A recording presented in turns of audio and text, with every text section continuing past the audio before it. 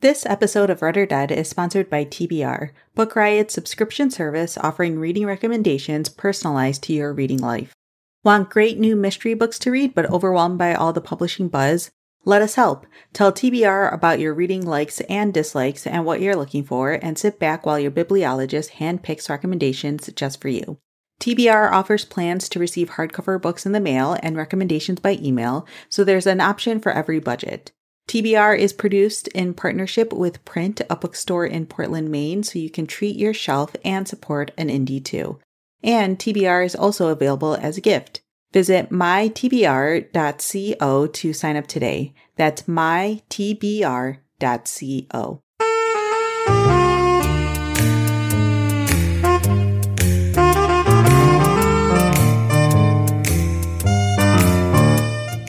Welcome to Read or Dead, a bi-weekly podcast where we talk about the world of mysteries and thrillers.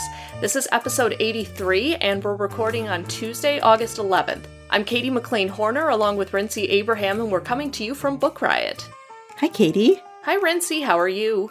I'm good. I am feeling very grateful that I am not one of the people in the Chicagoland area who lost power or internet over the course of the past 24 hours or got majorly, hit by, the storms definitely passed through, but nothing major really happened in my area. Thank goodness. Yes, no, same with me. Although, fun story, I was working at the library where I work, and the storm came through. I was the person in charge, so that meant I had to kind of do a little disaster preparedness ahead of time before this giant storm came rolling in.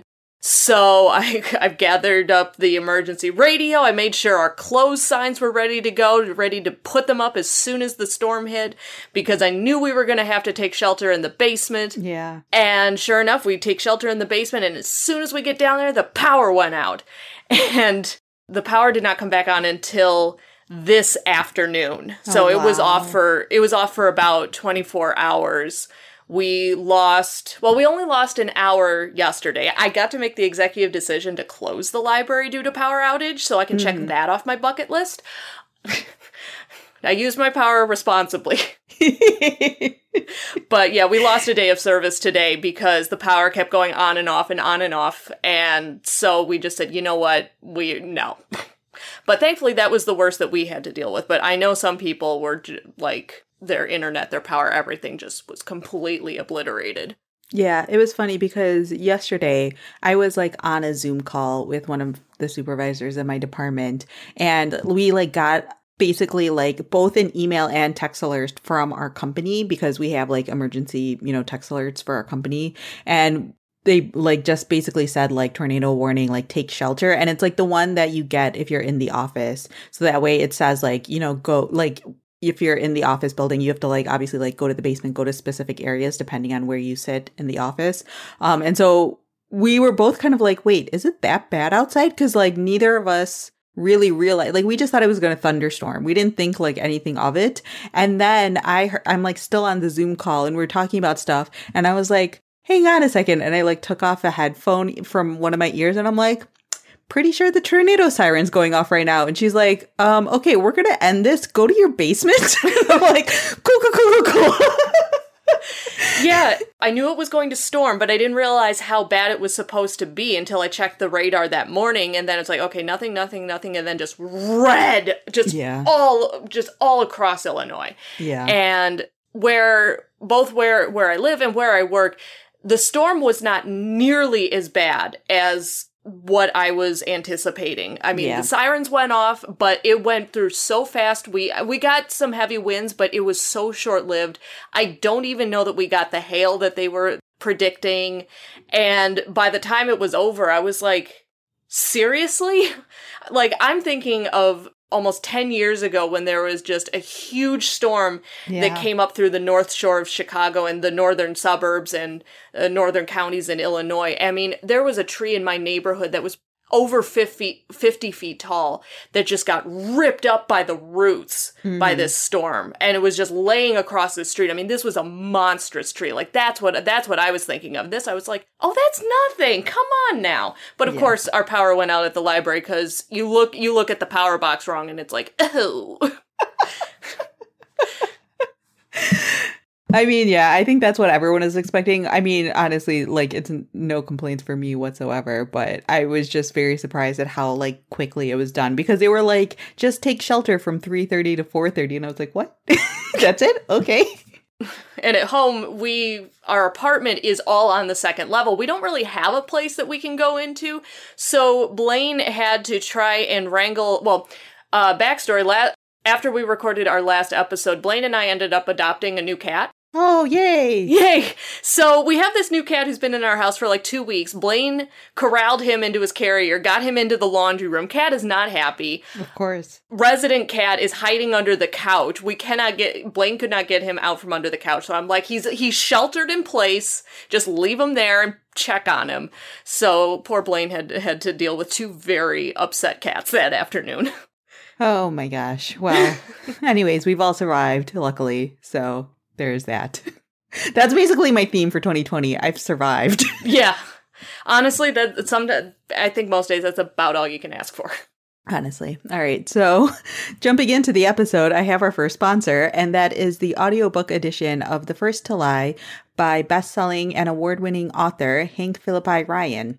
Nora, a con artist, falls in love but cannot possibly reveal her day job to her fiancé Lucas. Ellie, an investigative reporter, is working to blow the lid off a scandal involving Nora's nefarious colleagues. She's also in love with a man named Lucas, who seems to be conning her. So Ryan delivers another twisty, thrilling cat and mouse novel of suspense that will have you guessing and second-guessing and then gasping with surprise. This is a standalone novel, and if you haven't read Ryan before, this book is perfect for fans of B.A. Paris and Lisa Scottoline. Hank Phillippi Ryan is also like an award-winning reporter from Boston, so she has a lot of experience dealing with crime stories. So if you are all interested in that, you can go ahead and pick up the audiobook edition of The First to Lie by Hank Phillippi Ryan, which is available now wherever audiobooks are sold, and we thank them so much for sponsoring the episode.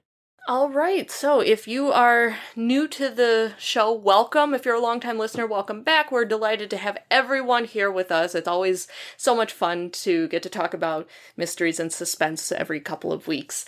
So if you are new to the show, this is the point in the episode where we put out a call to our listeners to contact us if you have any suggestions for upcoming topics to talk about in future episodes. We've done a lot of previous episodes that have been based around listener suggestions, whether it's a new subgenre that you're interested in or something that you heard about in the news, or it's reading suggestions for a particular author or read-alikes for a particular author. As long as it falls under the umbrella of mystery and suspense somehow, it's fair game.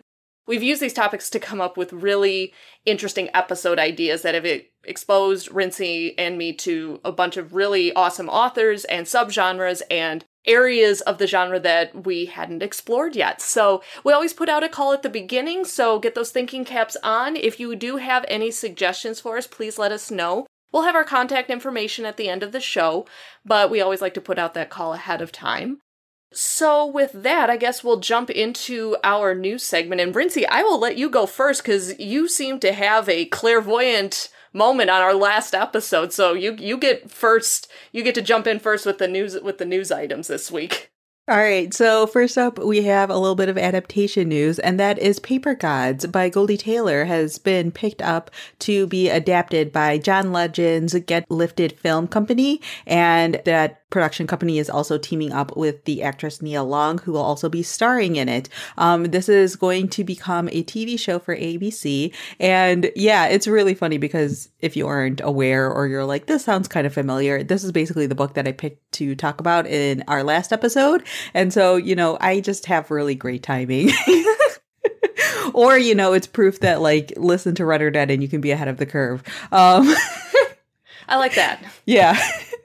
So if you didn't listen to the last episode or anything like that, Paper Gods takes place in Atlanta, and you are following this mayor. The mayor of Atlanta in this book is Victoria Dabb, and Victoria Dabb will be played by Nia Long as well, which I actually think is really great casting. I could totally see that in my head. But it basically looks at this like political assassination that takes place at a church, and kind of like all of the conspiracy and all of the sort of strings that are being pulled behind the scenes for all of this. I even said this in the last episode that reading this book, it reminded me a lot of different TV shows that I've watched over the years. And so like adapting this for ABC sounds honestly like super, super perfect. Like this will 100% work with on a Thursday night with a bunch of like Shonda Rhimes types of stories. Like it is on that level, sort of like drama and stuff like that. So I'm really excited to kind of see how this turns out and to see like what they end up pulling and not pulling. Obviously a TV show is a little bit different than a movie adaptation, especially for network television, because I'm sure they'll have to use this as probably like basis as an inspiration and then kind of build from there. So congratulations to everyone involved in that, including myself, for having really great timing. This episode where Rincey congratulates herself. Look, it doesn't happen often, but... Hey, take your wins where you can find them. Exactly. That's the motto of 2020. All right, so... Secondly, we have a bit of award news to announce. The Sisters in Crime have announced the winner of the Eleanor Taylor Bland Crime Fiction Writers of Color Award. And this award is given to a writer's novel in progress. So it's not a book that you can pick up yet, but this is a really good way if you want to stay ahead of the curve.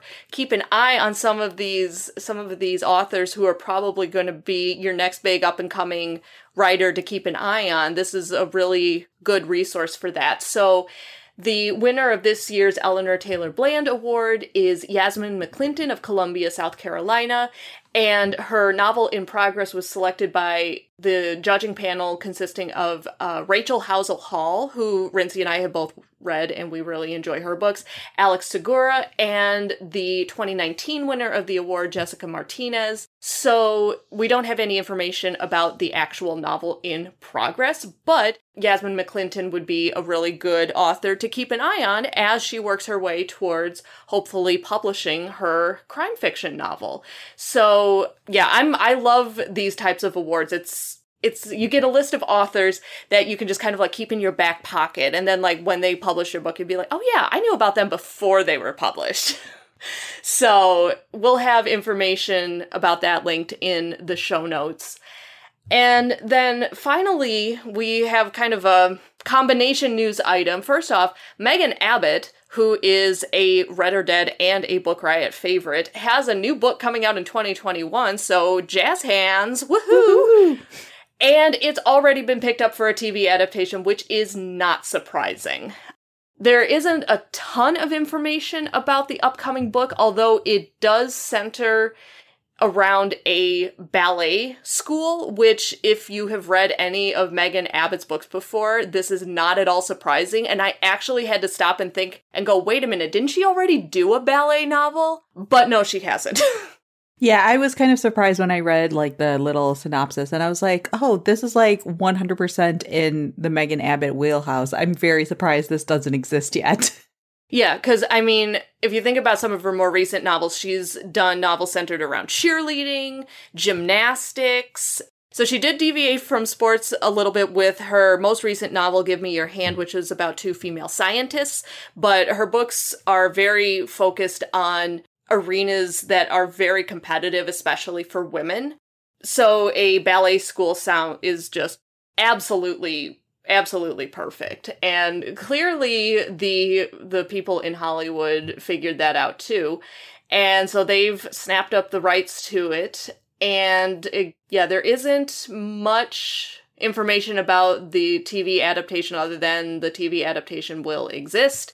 So yeah, I'm really excited. The book is set to be released in summer of 2021. Obviously doesn't have a specific release date yet, but I am really excited. As am I. All right. So that's it for news items. So we're going to jump straight into our main discussion for this episode. So the reason why we decided to do our topic this week was inspired by Katie and her recent television watching, basically. It's true. Yeah. I mean, so we decided to do a theme based around cold cases, which again, this is one of those things where I'm like, I was very surprised because I was like, oh, I'm surprised we haven't done something like this before. But Katie, do you want to talk a little bit about what you've been watching lately? Yes, I do. And in fact, if you are a Book Riot Insiders subscriber and you get access to the Remix podcast, the next upcoming episode I do with Amanda Nelson, we talk about the TV we've been watching during quarantine, and I talk about my cold case marathons. So basically, a few weeks ago, Blaine and I decided to watch the new season of Unsolved Mysteries on Netflix because we were just looking for something new to watch, and we watched one episode and we went, holy crap, we need to watch a second episode like right now. And so Unsolved Mysteries, obviously the gist of it is in the title.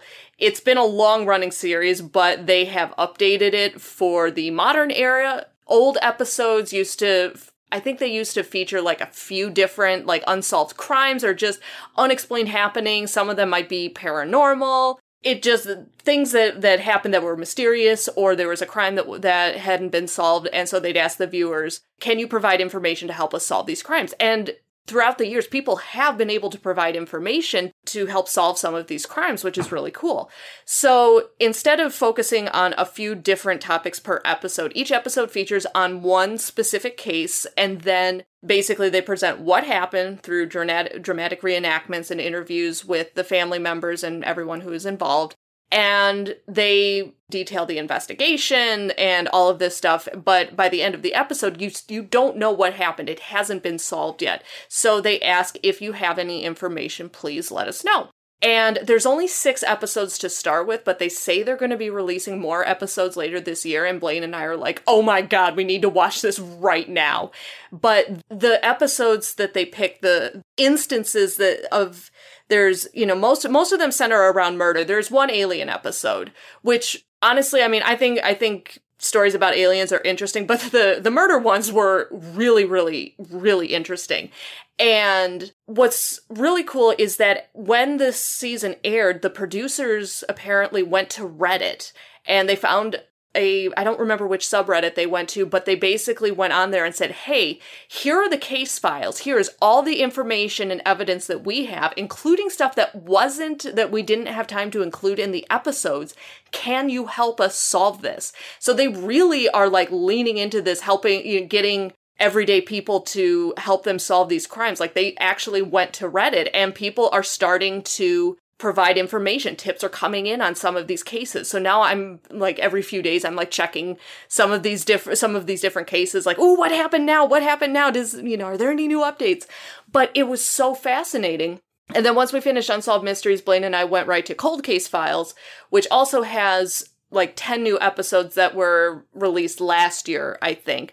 Those are a little bit different in that by the end of those episodes, the cold case has been solved. There's just such a long gap between when the crime actually happened and when the crime is solved that it was considered a cold case, but these get solved. So you get more resolution with the Cold Case Files. But yeah, we just blew through these episodes so fast, and it just kind of put me on a true crime kick. So yeah, I asked Rincey, I said, why don't we do a cold case episode? Because there's so many true crime books about cold cases, and I think I've talked about several of them on the show. So I've been yapping for long enough. Rincey, I would love for you to talk about the book that you read, especially because it's like a brand new release. Yeah. Before we jump into it, I'm just going to say I haven't watched Unsolved Mysteries. I did watch episodes or parts of episodes when we were younger, like when the original, not original, but the one that was airing before. And it would like terrify me because like the lack of resolution would just be so unsettling to 10-year-old me. So I could never handle it. So I haven't watched the new one, but my favorite joke on Twitter, which is such a dumb joke, but I still laughed every time, was everyone being like, I know it's called Unsolved Mysteries, but I can't believe that these mysteries are unsolved. Like they would watch the first episode and be like, wait, there's no ending.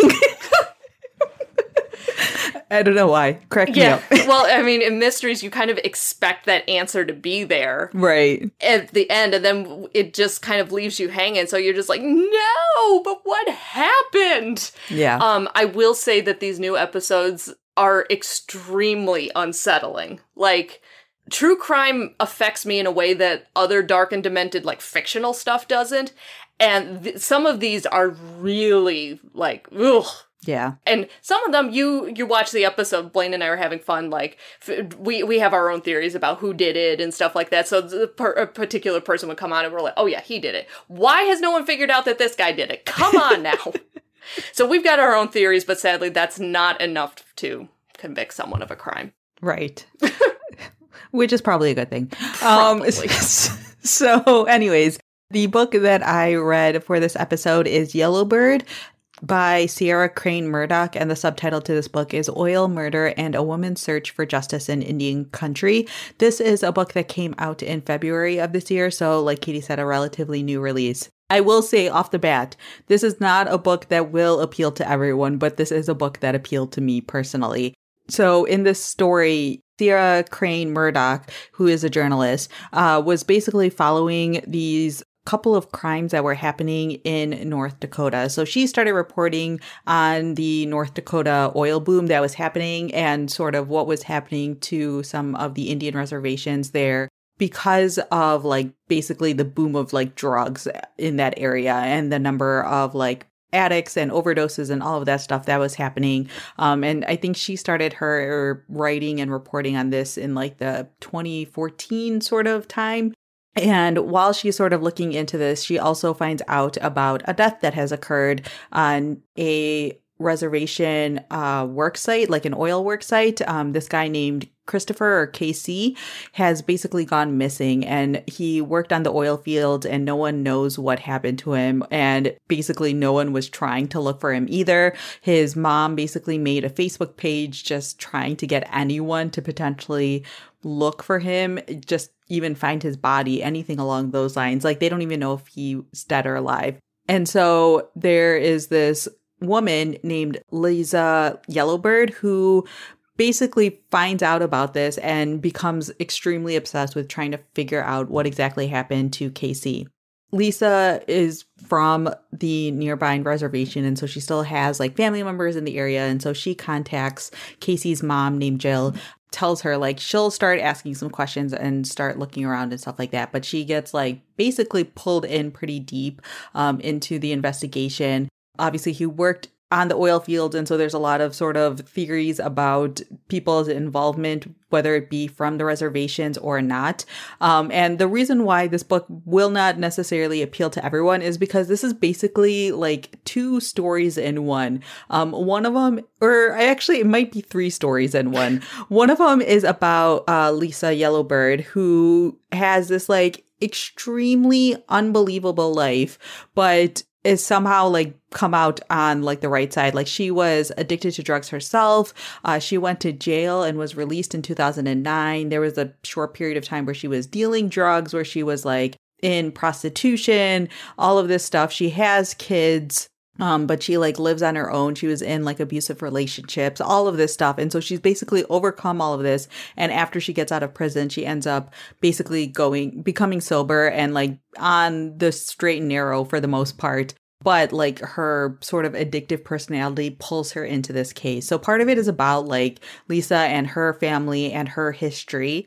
Part of it is about sort of what's happening in North Dakota and what's happening sort of within this specific Indian reservation and kind of like how that relates to other sort of reservations throughout the United States.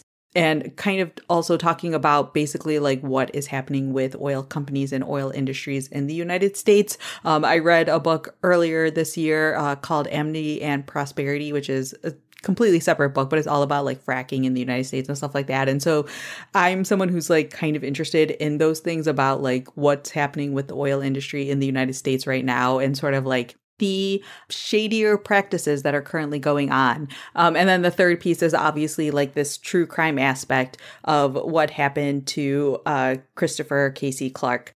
I mean, I really enjoyed this book a lot. I will say like there are a lot of like pieces of information that are put into this book. You can kind of tell that Ciara Crane Murdoch was like just completely fascinated by Lisa Yellowbird and like her family and that situation. And so part of me wonders like why that wasn't a story, the book in and of itself. But obviously like this true crime aspect of it is like extremely compelling as well. He, like I said, this guy went missing in like 2012. And then I think, I'm not going to like give away, quote unquote, what happens, although obviously this is like nonfiction and you could Google it yourself. But I'm not going to give away what happens. But basically like nothing really happens in regards to this case until like 2015 or so. And it's mostly because of Lisa Yellowbird. And she like keeps finding information related to this case and basically feeding it to different people. And one of the really interesting things about this book is it talks about sort of the jurisdiction aspects of it, or at least interesting for me because I'm a nerd, the jurisdiction aspects of it, because if you aren't aware, like if there are Indian reservations, there's like different sort of jurisdiction laws in terms of like Native people being able to prosecute, and, you know, they have their own sort of like police force and judicial things that they deal with when things happen on their reservation. And then sort of like the local cops or whatever will deal with the stuff outside of the reservation.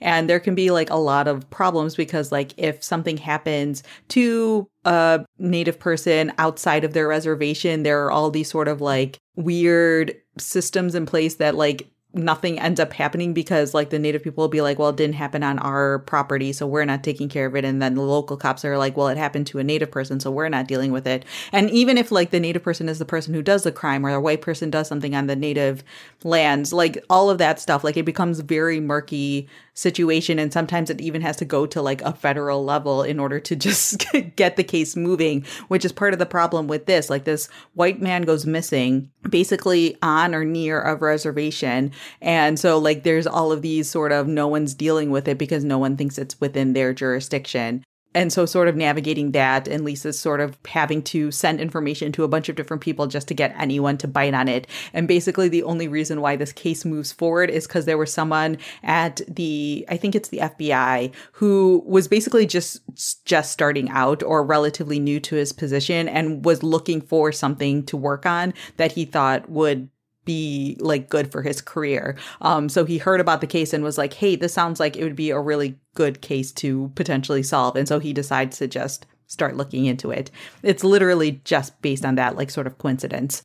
So yeah, I mean, like I said, I really enjoyed it because I enjoy all of those sort of individual aspects of it. Like if you really enjoy memoirs, you'll probably enjoy like the parts about Lisa Yellowbird and her family and their history. If you enjoy information about sort of Native American life here, obviously this is talking about one specific reservation, but I think that there's a lot of really interesting information about sort of what this reservation is doing. It talks about basically the way the oil boom has impacted Native American people, because not a lot, but there were like these huge payouts from oil companies into Native reservations, different families, things along those lines. And there's a lot of debate about whether or not that was the right thing to do. Some people believe that this is them basically getting any sort of payment for like all of the crap that they've had to deal with for, you know, hundreds of years in the United States. And other people are like, well, maybe we shouldn't have done it like this, and we shouldn't be selling it to these companies who are not necessarily taking care of the land.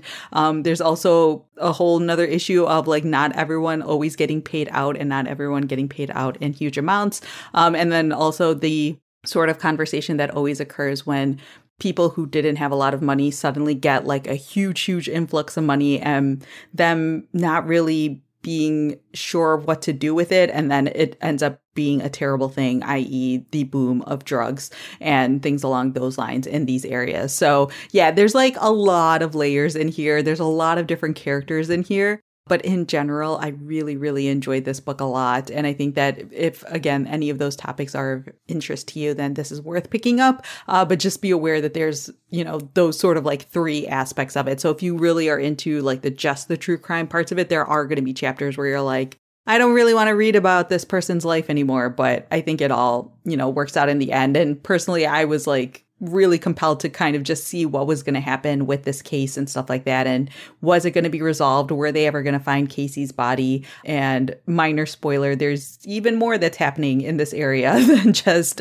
Casey disappearing. So again, that book is called Yellowbird, and that is by Sierra Crane Murdoch. All right, so I'm going to take a brief step away from cold cases for a second because I have our second sponsor, and that is The Nemesis Manifesto by Eric Van Lustbader. And this book has Russian meddling, American fragmentation, global politics colliding in this brand new action-packed thriller. So this is a harrowing adventure of the predatory forces that are threatening the fabric of democracy and kicks off a compelling new series with a new hero for our time. So Evan Ryder is a lone wolf, a field agent for a Black Ops arm of the Department of Defense, who has dedicated her life to protecting her country. When her fellow agents begin to be systematically eliminated, Evan must unravel the thread that ties them all together before her name comes up on the kill list. So if the author, Eric Van Lustbader, sounds familiar, he was chosen by Robert Ludlum's estate to continue the Jason Bourne series. So you may have read one of those books in the past. So this is a brand new non-Jason Bourne series, but with all of the same action-packed thrills that you have come to know from him. Evan Ryder is a brand new kick-butt female hero, and this looks to be like a really exciting read. Eric Van Lustbader is a favorite of authors like David Baldacci, Steve Berry, Raymond Khoury, so if you are a fan of any of those authors, you might really enjoy this book. So again, that is The Nemesis Manifesto by Eric Van Lustbader, and we thank them very much for sponsoring this episode. Okay, so back to cold cases.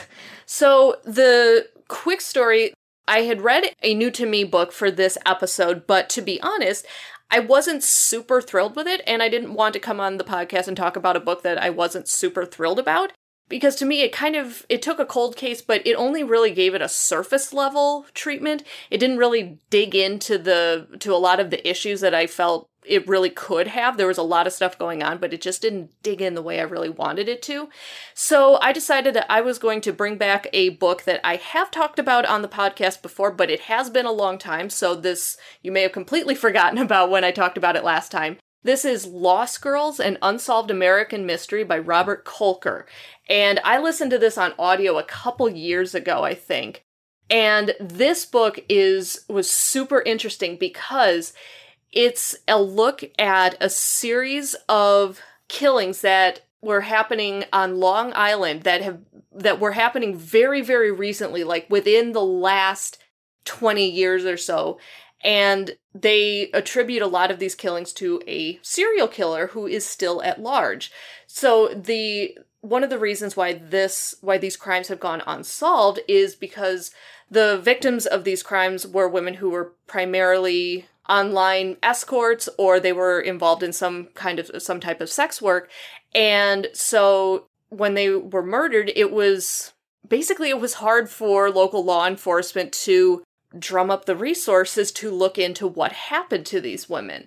And what this book does a really great job of is it doesn't just look at the crimes and, oh, who's the killer? It looks into the community where these crimes were happening. It looks into the world of online escorts and online sex work and Craigslist and stuff like that. And it looks at the dangers of this type of work and why someone might find themselves drawn or forced into this type of work. And it really takes a long look at the women who were killed and their families and how their deaths impacted their families and who these people were as people and what happened in their lives to push them in this direction and stuff like that. But it really takes a very multifaceted look at who these women were, which was missing when these crimes were happening. And it's really unsettling because, I mean, like the title says, this is an unsolved American mystery. This isn't like the Cold Case Files where you find out who done it at the end of the book. It leaves you hanging in a way, but there's an element of sadness to it because there's this modern era serial killer that has not been caught, but has killed scores of women, and the police have not put forth a strong investigation. And if there's one downside to this book, because it has so much detail, it's not, I wouldn't call it a fast read. Like I said, I listened to it on audio, and I remember it taking a little while to get through the audiobook, but it wasn't because I kept thinking, oh, I should listen to something else, or, oh, I'm not interested. Like, I was consistently interested in this story. It just, there's a lot of detail, so it's a longer book. But if you're looking for a true crime book that has a lot of depth and substance and takes a sociological look at the communities and the history of where these crimes are happening, and it really takes a victim-centric approach to finding out who these women were and who they were in their lives, and, you know, understanding that they were more than just a nameless escort that someone found on Craigslist. You know, these were people. They had lives. They had families. And that is really refreshing, because it's very easy for true crime to be sensationalized, or for the focus of a true crime book or documentary to focus on the killer rather than the people who were killed or who were otherwise affected by this person.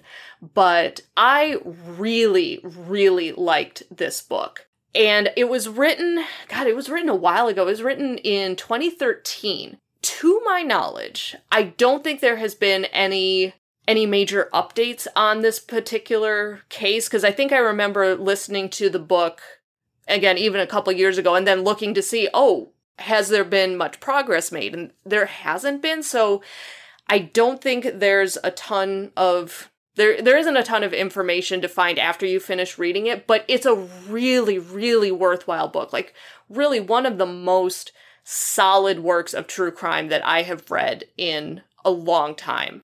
So again, that is called Lost Girls, an Unsolved American Mystery by Robert Kolker.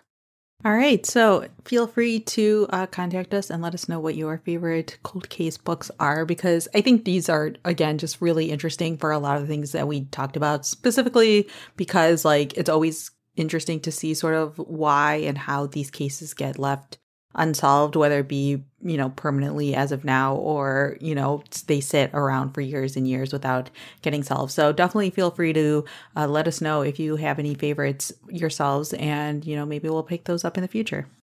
All right. So we're going to jump into new releases. Rincey and I each picked a couple of titles that are coming out in the next 2 weeks that we wanted to highlight. So I somehow picked the only book that's coming out this week to talk about. So I'll go first.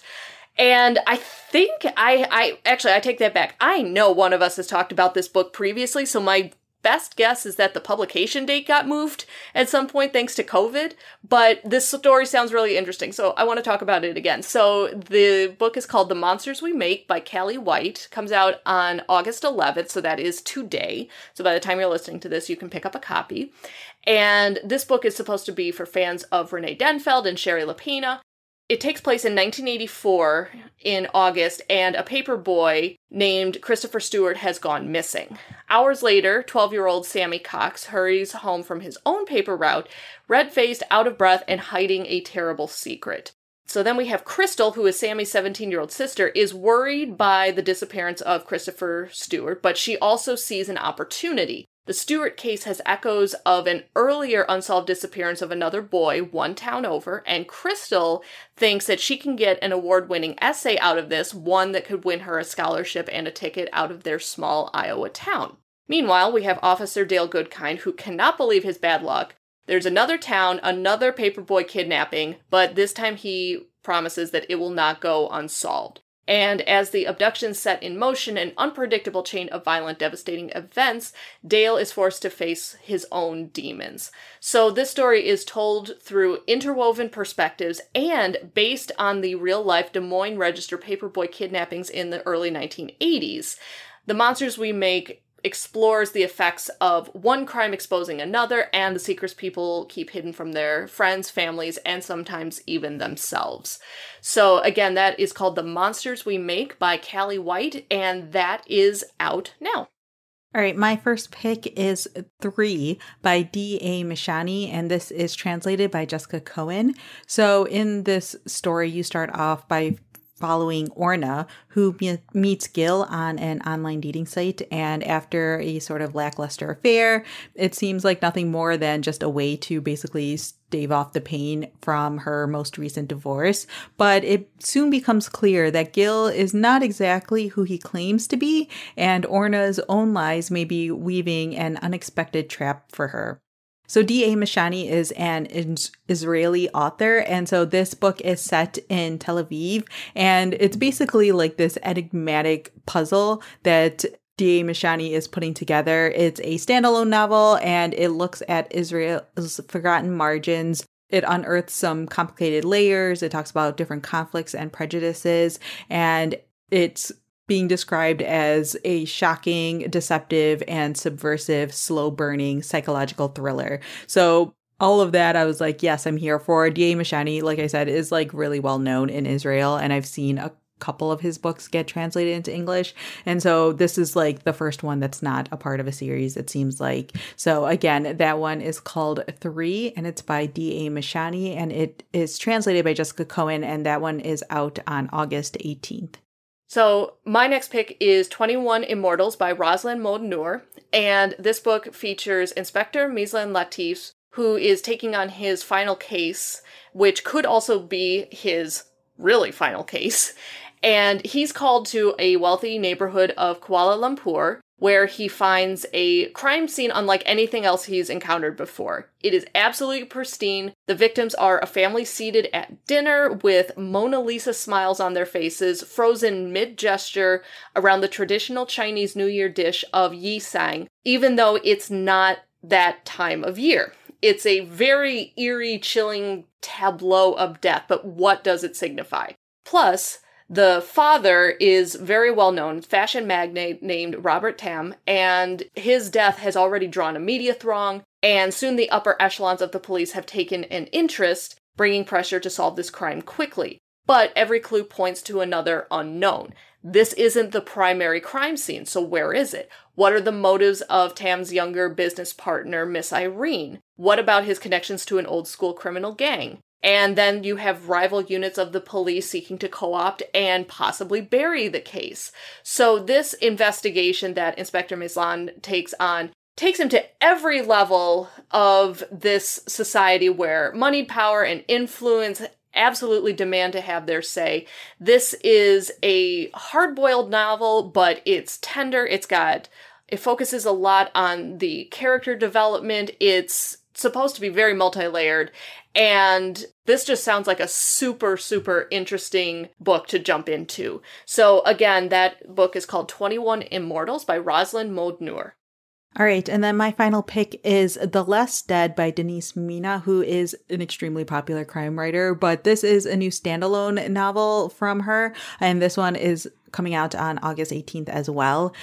You are following Dr. Margot Dunlop, who is at a crossroads. Her adoptive mom has just passed away, and Margot misses her so much that she can't really begin to like empty out the house or really get her brother on the phone either. And not to mention that she's newly single, secretly pregnant, and worried about her best friend's dangerous relationship. And so in an effort to cheer herself up, she goes off in search of her birth mother, but instead she finds Nikki, her mother's sister. Aunt Nikki isn't what Margot expects, and she brings some upsetting news that Margot's birth mother is dead. Worse, she was murdered years ago, and her killer is still at large, sending Nikki threatening letters. So now Margot is torn. Should she stay out of the mess or try to find justice? But then Margot receives a letter too, and someone out there has been waiting and watching, and in Margot sees the splitting image of her mother. So this is a dark and also being described as funny, but also deeply affecting new thriller. You may have read Denise Mina before, but if you haven't, this would be a good place to start because, again, it is a standalone, so it's not in the middle of any sort of series. So if you've been interested in picking up Denise Mina, then you can go ahead and check out The Less Dead, which is out next week on August 18th. All right, so this is the part where we usually wrap up by talking about what we're currently reading or what we've just finished, but I'm going to make it quick. And I've kind of been picking up books and sort of getting through them and trying to finish other ones, so I don't really have a whole lot to say. Plus, I've had to keep an eye on our new kitty, which he's trying to make friends with our resident cat, and our resident cat has not yet quite warmed up to him. So I have to keep chasing the cat away from our resident cat. Like, leave him alone. Stop pestering him. Go sit down somewhere else. It's been very busy. That's fine. I can talk about what I've been reading. Go for it. So I will say my reading has slowed down quite a bit, but that's kind of typical for me in the summertime. But I'm currently in the middle of The Majesties by Tiffany Tsao, which is one of those books that I think we both had on our most anticipated list. It came out back in January. I checked it out from the library in February, and then, quarantine happened. So I've had it out from the library since then. And it's finally... Yeah. Well, mine is due back. So I'm like, well, I guess I'm reading this now. So if you aren't aware, The Majesties is basically like a literary mystery, I would say. You are following the story of this family, specifically of these two sisters named Gwendolyn and Estella. And the story starts off basically with this big boom of it's been told that Estella has basically poisoned everyone in their family. And by everyone, it's not like just the 5 people, but it's like their extended family as well. There was this major birthday party that was happening for their grandfather. And so it's like hundreds of people. So Estella has poisoned all of them, including herself. And Gwendolyn is the only person who has survived this event. But Gwendolyn is also like basically in a coma. And so the story is told from Gwendolyn's point of view while she's lying in this coma, and she's trying to think back on their life and try to figure out what compelled Estella to do all of this. So this is 100% like a character-driven, slow burn story. Obviously, like the big event happens at the beginning of the book. And so the entire middle part that I'm in now, I'm probably like 2/3 of the way through the book right now, is just looking back on this family and what's happened in their lives and things along those lines. So if you are not someone who enjoys sort of slow burn, character focused, focusing on the why behind a mystery, then this is not going to be the book for you. Personally, I'm really intrigued and I really want to know what this why ends up being. I will say a slight content warning for the ideas behind like rape and domestic abuse. There's nothing explicit so far that I've read on the page, but it does like talk about that in the book. And so just a warning for that.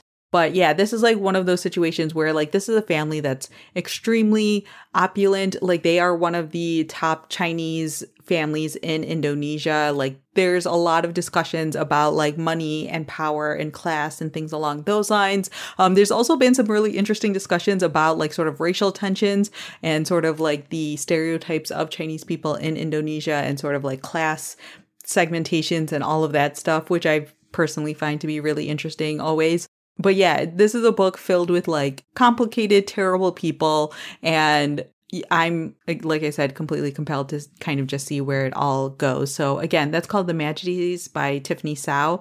And I will let you all know next week what I end up thinking of it.